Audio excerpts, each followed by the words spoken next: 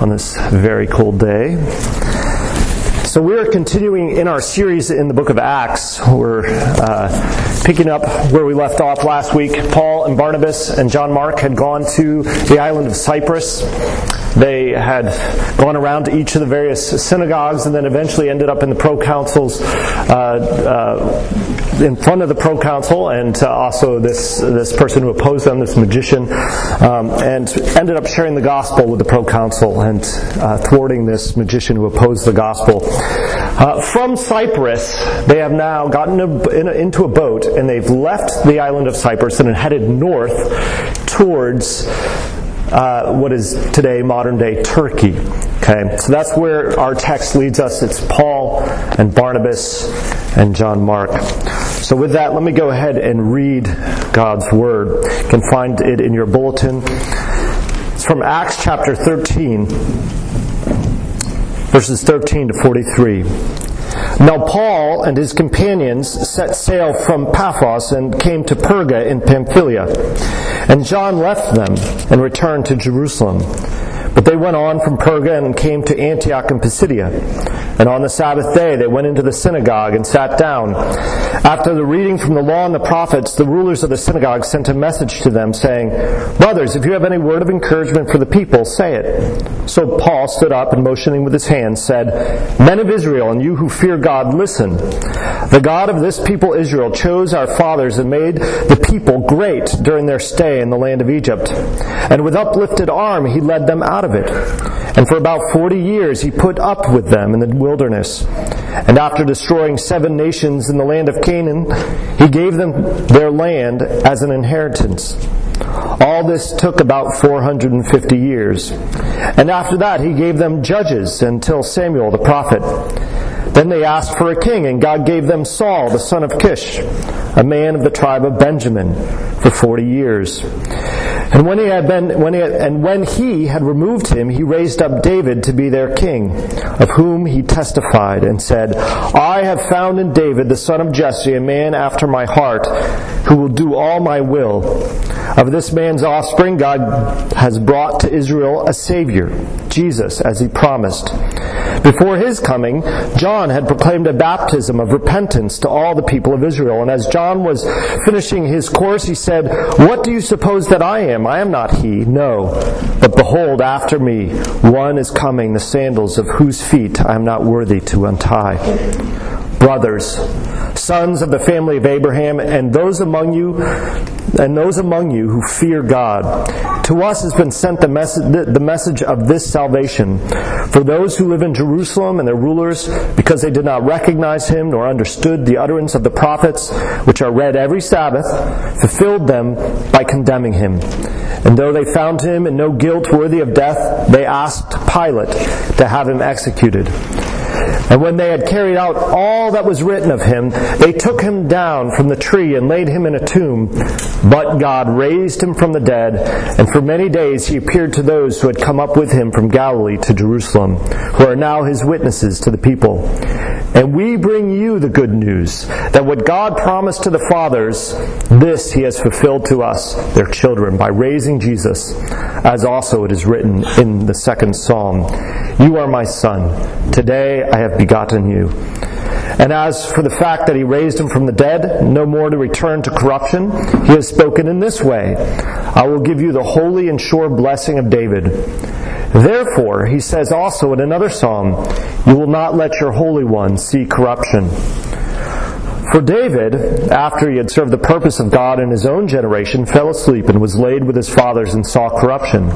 But he whom God raised up did not see corruption. Let it be known to you, therefore, brothers, that through this man forgiveness of sins is proclaimed to you. And by him everyone who believes is freed from everything from which you could not be freed by the law of Moses. Beware, therefore, lest what is said in the prophets should come about. Look, you scoffers, be astounded and perish. For I am doing a work in your days, a work that you will not believe, even if one tells it to you."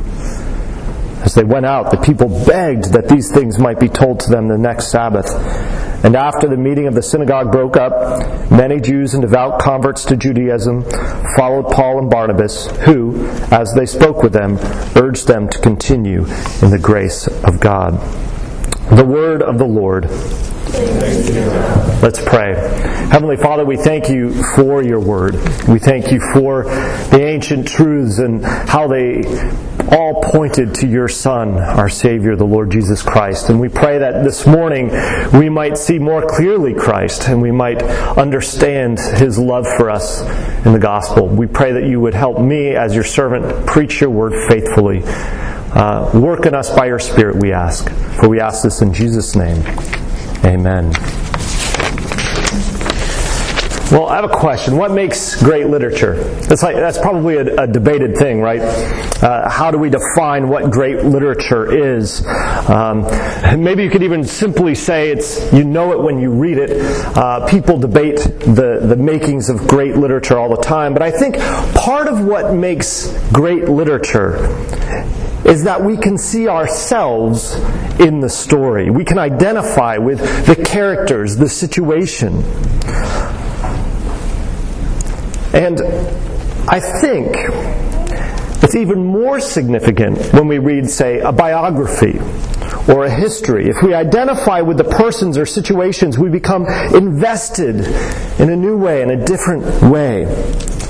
It can be an even completely foreign story, something that has no sort of formal relationship to any experience we've had, but if it's a common theme that we understand, we can relate to it. That's what makes a great story. Now think of it for a moment in terms of your own story. If somebody's telling a story about you, or you read a snippet of a story about you, or your friend or your family member tells a story about you, you have an investment in a whole new way, isn't that right? When I tell stories to my children, they love to hear them. Not because I'm a great storyteller or anything, but our kids are enraptured. Why are they enraptured when we tell them a story? Because it's their story. It's about them. They're invested. They identify with the story. Well, the Apostle Paul here in our text, like Peter in the sermon in chapter 2 of Acts, recounts the history of the people of Israel. He's, of course, speaking in a synagogue to many for whom this is their ancient story. This is their story that he's retelling. It's Paul's own story. It's part of his own life history. It's about their own people, their suffering, their sin, their hope and longing. And it is in that he shows how Jesus is a part of that story. How he came to save them from their sin as their Messiah. I've entitled this The Old Story, partly because in the back of my mind I had an old Baptist hymn in my memory, and Brad picked that memory too, and he put that hymn into our liturgy. We'll sing it at the end. But there's something about retelling stories that we're invested in. We don't tire of them. I can't tell you how many times I tell the same story. Maybe they do tire of them. But they ask for them, my kids. Mostly just my kids, not so much Aaron.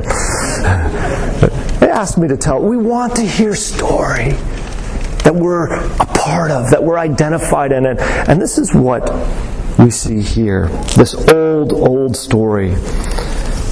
It's one that we ought to tell over and over again. It's one that we belong to as well, not just the ancient Israelites. One that we can see ourselves in, our suffering, our sin, our hope, our longing. It's a story in which we see Jesus as our Savior. So as we look at the text this morning, I want you to see that this is your story, that Christ is your Savior. So let's turn to our text and we'll walk through Paul's sermon. A formal outline, but I want to walk through the text. So first, a little bit about the context. The Apostle Paul and Barnabas and John Mark, they land on the coast. At this point, John Mark leaves them. He goes back, presumably, to Jerusalem. And we'll learn about this later, but this becomes a problem for the Apostle Paul. In chapter 15, we'll see how it created a division between Paul and Barnabas. because of what John Mark does here, but we aren't told why he leaves. We aren't given any reasons at this point. And so we leave John Mark, and they head up into the mountains to a city called Pisidia Antioch. Remember, they had come from Antioch in Syria, and this gets a little confusing because there's multiple cities by the same name, but that's not that different from here, right? We can go from Manchester, Connecticut to Manchester, New Hampshire, and we have to clarify which Manchester we're talking about. So they were going from the sort of coastline along the eastern edge of the Mediterranean where Syria is, and they were leaving from Antioch, and they went to Cyprus, and they landed, I'm probably doing this backwards, so you guys need to see it this way. Here's the coast, and they went from Antioch to Cyprus, an island, and then they headed north to this area of Turkey. Along the coast, they headed off the coast and went up north into the area what was called Galatia, but this particular area called Pisidia, and the city called Antioch. It wasn't that far from Tarsus where Paul was from. So you kind of wonder how they ended up there. Maybe it was a connection of Paul's. We aren't told. But anyway, they're in what is today modern-day Turkey in Asia Minor. So, where do they go? Well, we've already looked at this in the past. They go first to the synagogue. This would have been a natural entrance into the area. They, of course, themselves were Jewish and had an opportunity to connect with that community. And so they go into the synagogue. And there was a crowd in front of them. This would have been diaspora Jews that had been living in Asia Minor for some time. And then there were also Gentiles who were there that were God-fearers or converts or people that were in the process of coming to. So it was a mixed group of Gentile and Jew. It's interesting, these Gentiles saw in the ancient stories of Israel their own story. It's why they stayed. It's why they were invested. They saw something in that ancient story. They wanted to be in relationship with this God of Israel because they identified themselves with this people, with their issues and sins and proclivities. And we'll get to this as we look at the sermon. Well, it was customary in the Jewish synagogue then, even as it is today, to follow a lectionary of readings from the Old Testament. They would read one reading from the Torah, or the Pentateuch, the first 5 books of the Bible. Then they would read from the history, or from the prophets, the later writings. So they'd read one of those 2 sections, and then throughout the service they would sing psalms and recite some of the other poetic literature. So they probably had a reading, and we aren't given what reading it was. There's a lot of conjecture on that based on Paul's sermon, what the reading might have been. Maybe it was from Psalm 2. Paul refers to Psalm 2, this messianic psalm about the Father begetting the Son. But we don't know. But after the reading, it was the case that somebody would give a message, a homily, a sermon, as I'm doing right now. It's not dissimilar from a church service. And actually, throughout history, the church has copied the synagogue worship in many respects, in many ways. And so they asked Paul. Paul would have been a prominent person, and anyway, and prominent enough guest that he was asked to speak. And he stands up and he motions. And I always was curious, what was he motioning? Hey! No, I think he was just saying, come, listen. I have good news for you. I have something that you need to hear that's part of your story that you have not heard yet. And he motions to them. So let's turn to the sermon itself. I'm just going to outline the sermon, and then we'll kind of delve into it a little bit. But scholars believe that there was standard content that would typically be included when there was this kind of historical recounting of the history of Israel. In other words, if you were telling a long story that everyone was familiar with, you would include just enough details to jog everyone's memory. And then you would use specific details that helped to get your point across. So they would have, and we see this in Peter, in his sermon isn't too dissimilar from Paul's in terms of its content. Kind of ran through the history of Israel. Stephen did the same thing. Do you remember before Stephen was martyred? He ran through this sort of litany of the history of Israel with a particular focus. And here Paul again. They would have had an understanding. It was like Paul using shorthand. Remember when? We do this when we tell stories, don't we? Do you remember the time when? Right? We say that. And then everyone nods, and then you go on to say, well, such and such and such. The specifics of what you're trying to get across. So, this is what the Apostle Paul does. He runs through this common litany. Now, the Apostle Paul didn't always do this in his sermons. We know that in Athens, he was not confronted with a Jewish audience, but rather was confronted with a very pagan audience, and he takes a completely different approach. We'll see that in chapter 17 as we move forward in the book of Acts. But here is the brief outline of the sermon, just the sort of nuts and bolts, if you will. Paul begins with Israel's time in Egypt and the Exodus, and then briefly their wanderings and their conquest of Canaan. Then he moves very briefly to the period of Judges and to Samuel, he just mentions, and then the coming of King Saul and Saul's rejection and King David. But it was at this point that the sermon takes a turn that the people were not expecting. It was a new part of the story, one that they did not know. He mentions Jesus as the Savior. And then he talks about John the Baptist, who prepared the way. It was this 1,000-year leap. A 1,000-year leap, right? We're going to talk about Egypt and the Exodus and the period of Judges and the conquest of Canaan, the period of Judges, and then the period of Kings. Oh, and now Jesus. It's a big leap. 1,000-year jump. It's this new part of the story. Finally, he talks about Jesus, his death, and particularly Jesus' resurrection.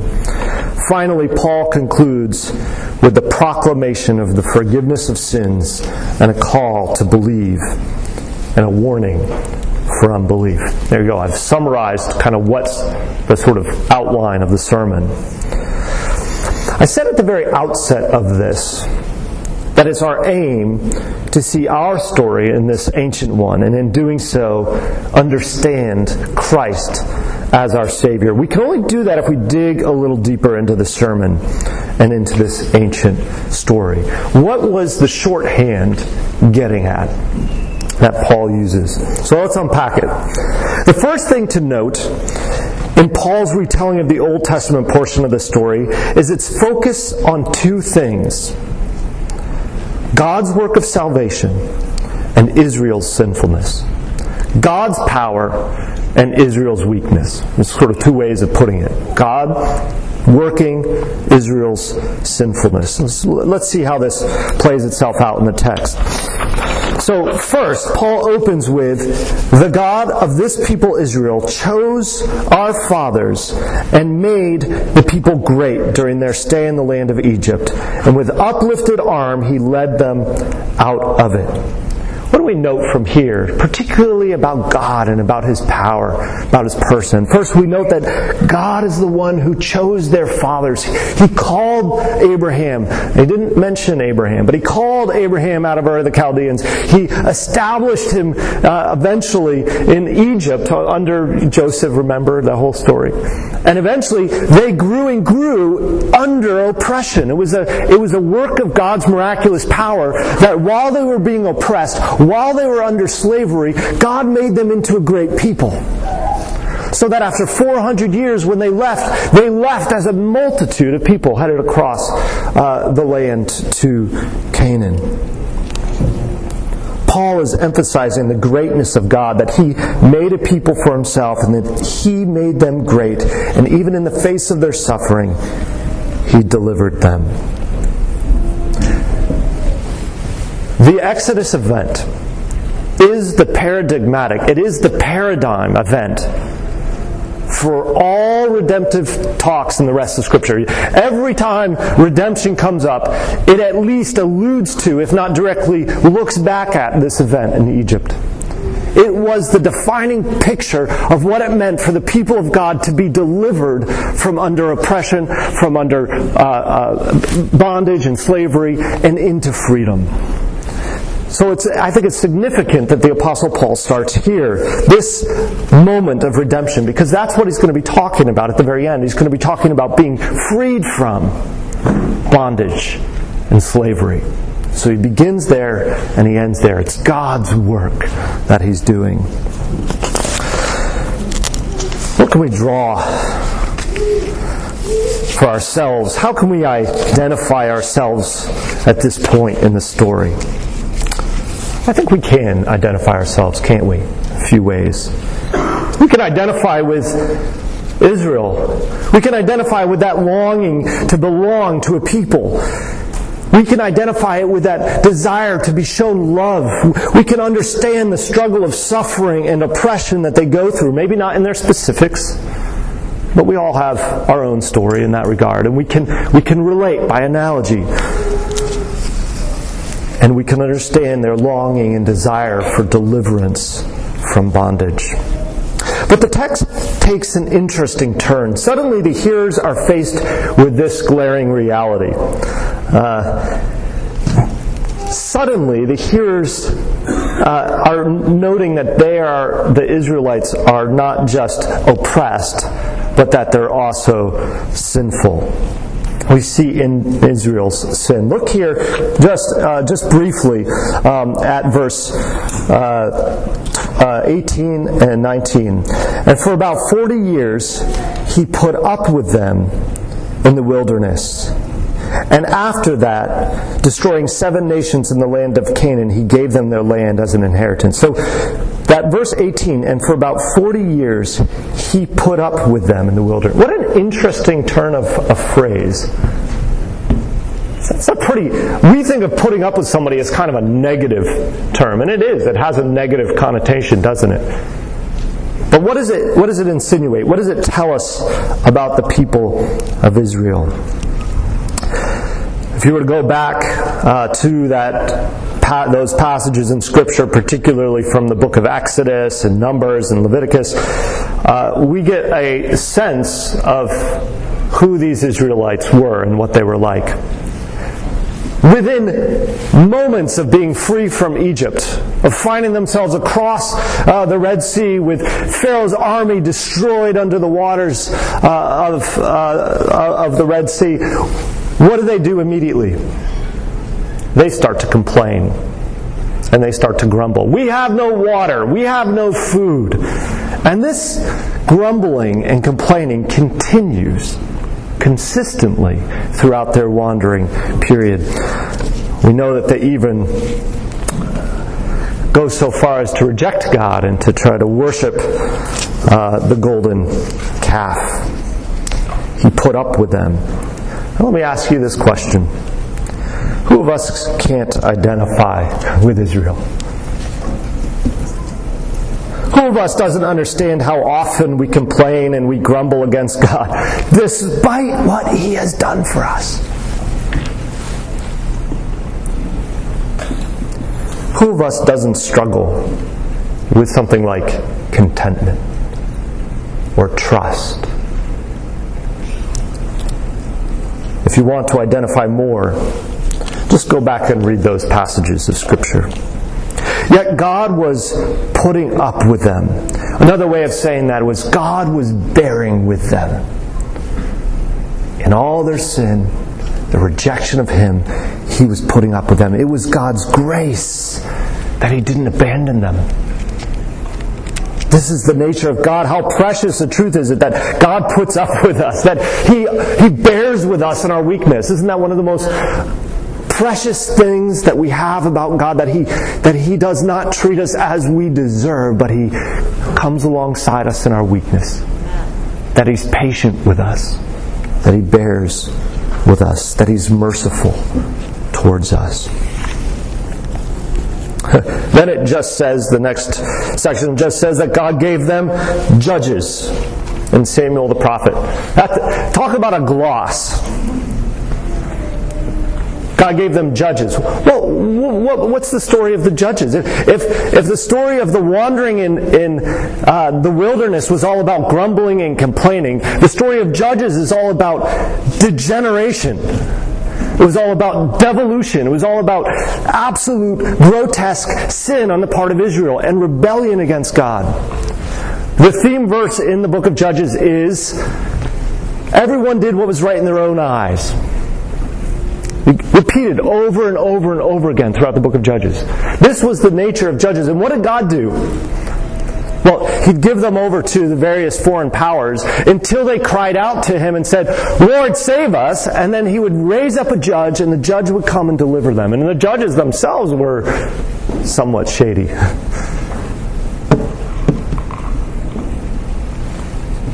And Samuel the prophet, this transitional character, whose own sons were problematic. There was all sorts of problems in the period of Judges. Again, it wasn't necessary for Paul to regale his audience with all the horrific sins of the Israelites during this period, or how God had delivered them over and over and over again. And here's the thing, the whole period ended, you can go back into 1 Samuel chapter 8, it all ended with the Israelites getting fed up with God. We're tired of this whole routine, give us a king. Like the other nations around us, we want to look like them, we want to act like them, we want to be like them, would you give us a king?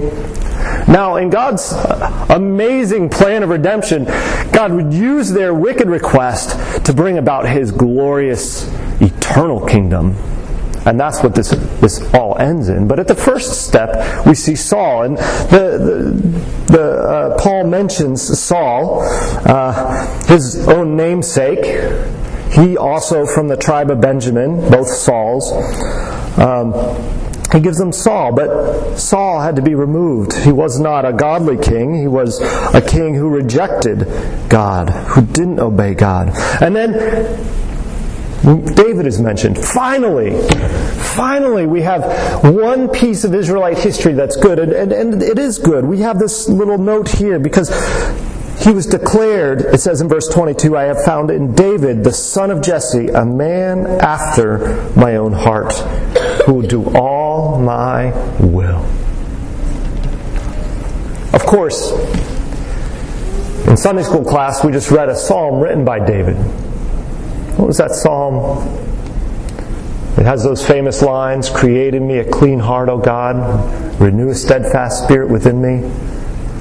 Why did he pen that psalm? Because he committed murder and adultery.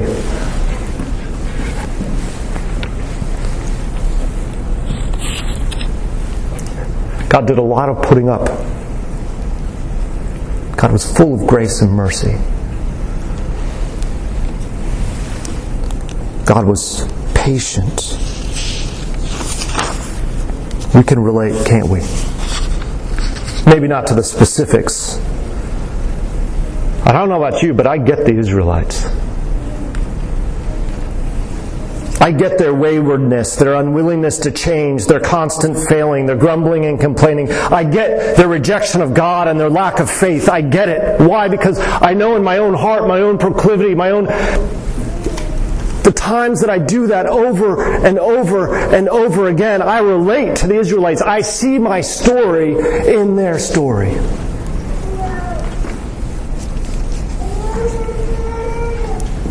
And we long for a God who would bear with us and persist with us and be patient towards us, who would pursue us, broken sinners that we are. Well, God had promised David's heir would rule forever on his throne. You can read about it in 2 Samuel chapter 7. Through him would come a Savior for his broken, complaining, sinful, and rebellious people. And this is where the Apostle Paul goes. He jumps from David to Jesus. He says these words, of this man's offspring God has brought to Israel a Savior, Jesus, as He promised. This is where Paul takes that unexpected turn. in his sermon. Maybe some of the folks had heard of John the Baptist. Maybe they had caught news of him. But he wasn't part of the old story. This was something new. But they could see it. John was like Samuel and all the prophets of old. He was a prophet calling the people to repentance. And you can kind of get a sense of how the sermon was being preached. Take everything that we've said, those were the memories that were coming across to the Israelites. They themselves were feeling the burden and the weight of their own sin and their relationship to their forebears. Their consciences were pricked. And here's this man, John the Baptist, who's preparing the way of the Lord and saying, repent! For the Israelite, this would have been a clue. The prophets of old had all done this. Repent! Turn away from your sin. Turn toward God.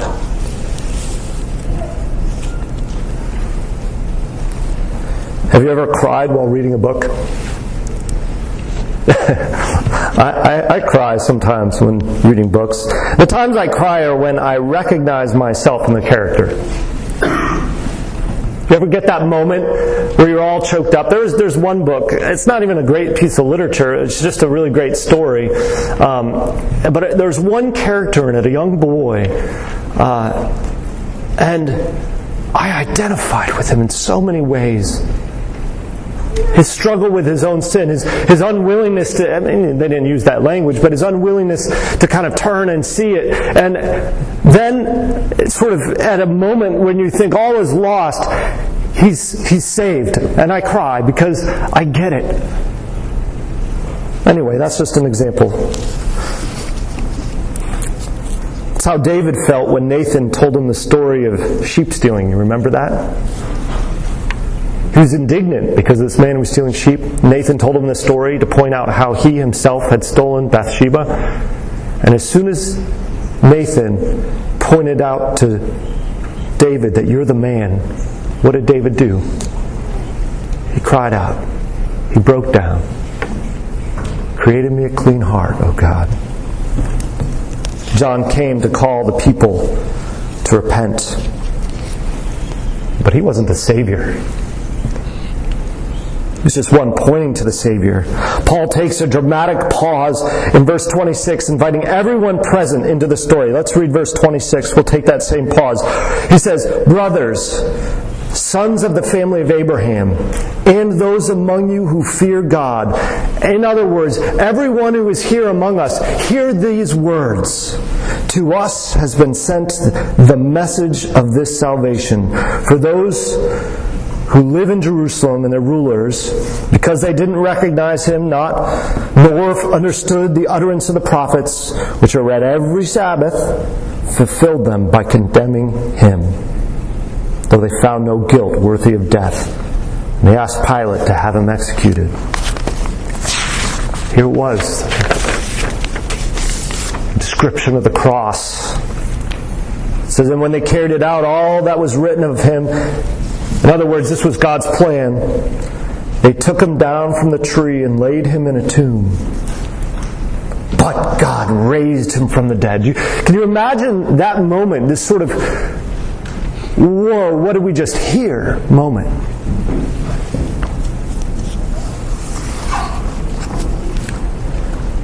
People in the synagogue were enraptured with the story, no doubt. How could this possibly be the Messiah, the Savior? After all, if he hung on a tree and he was cursed by God, how could he be the Savior? He died just as David died. And the Messiah is supposed to reign forever. That's why the Apostle Paul actually takes some time to say, well, David died and his body is corrupted. It's in the grave. It's bones now. This Jesus was raised again from the dead.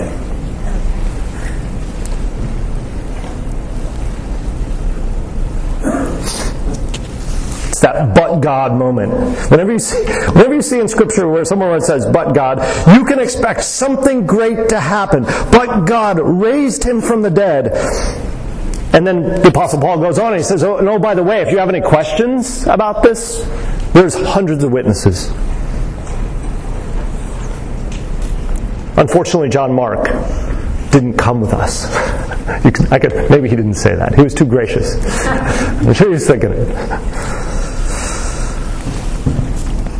And here's the good news.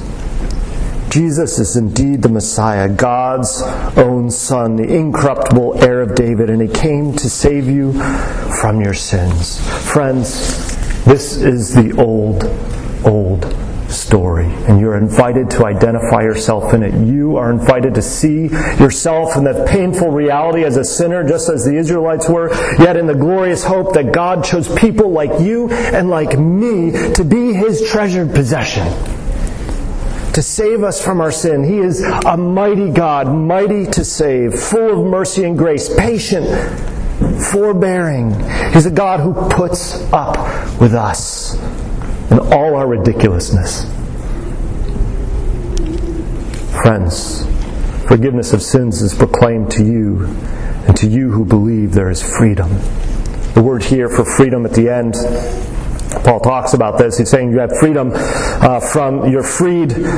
you're not freed by the law of Moses, but you're freed from everything from which you couldn't be freed from before by the law of Moses. In other words, you're free from your sin. This word freedom, it's used multiple times here, is the same word that is used for justified. You're declared forgiven. You are no longer bound under sin and death, but you are set free by the gospel of Jesus Christ. Amen.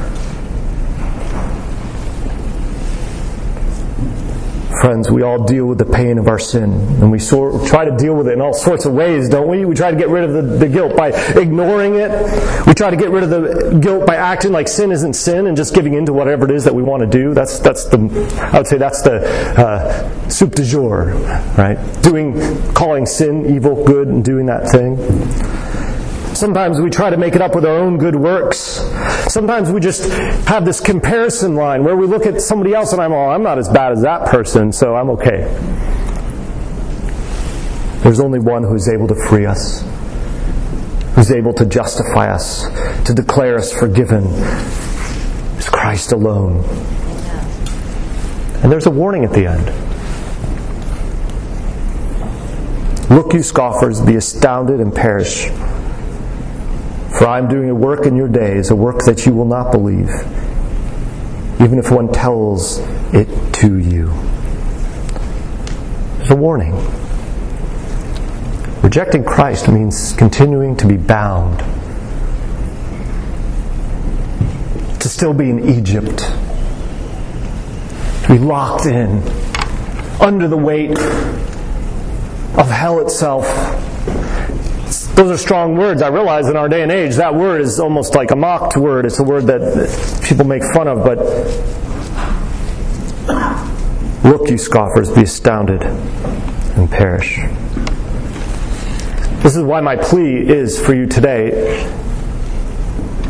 Is either, if you are resonating with this as something that you have heard over and over again, is to rejoice in the old story, the good news that Jesus came to save sinners like you and me, and that we can sing about the freedom that we have in Christ, that we have been justified and declared righteous, that we are forgiven. And for you, if you've never put your faith and trust in the Lord Jesus Christ, it's an opportunity for you to identify yourselves in the story and to rejoice in Christ our Savior. Let's pray. Heavenly Father, we thank you for the old story. Lord, we ask that you would cause our hearts to turn, to repent from our sin, and to put our trust and faith in Christ daily, recognizing that it's your story, your power, your work that you do in us by your Spirit. And Lord, encourage us with reminders that you are one who is patient and you bear with us in our infirmities, and that you are doing a work in us. Just as Christ was raised from the dead, we too have new life and have hope of eternal life with Him.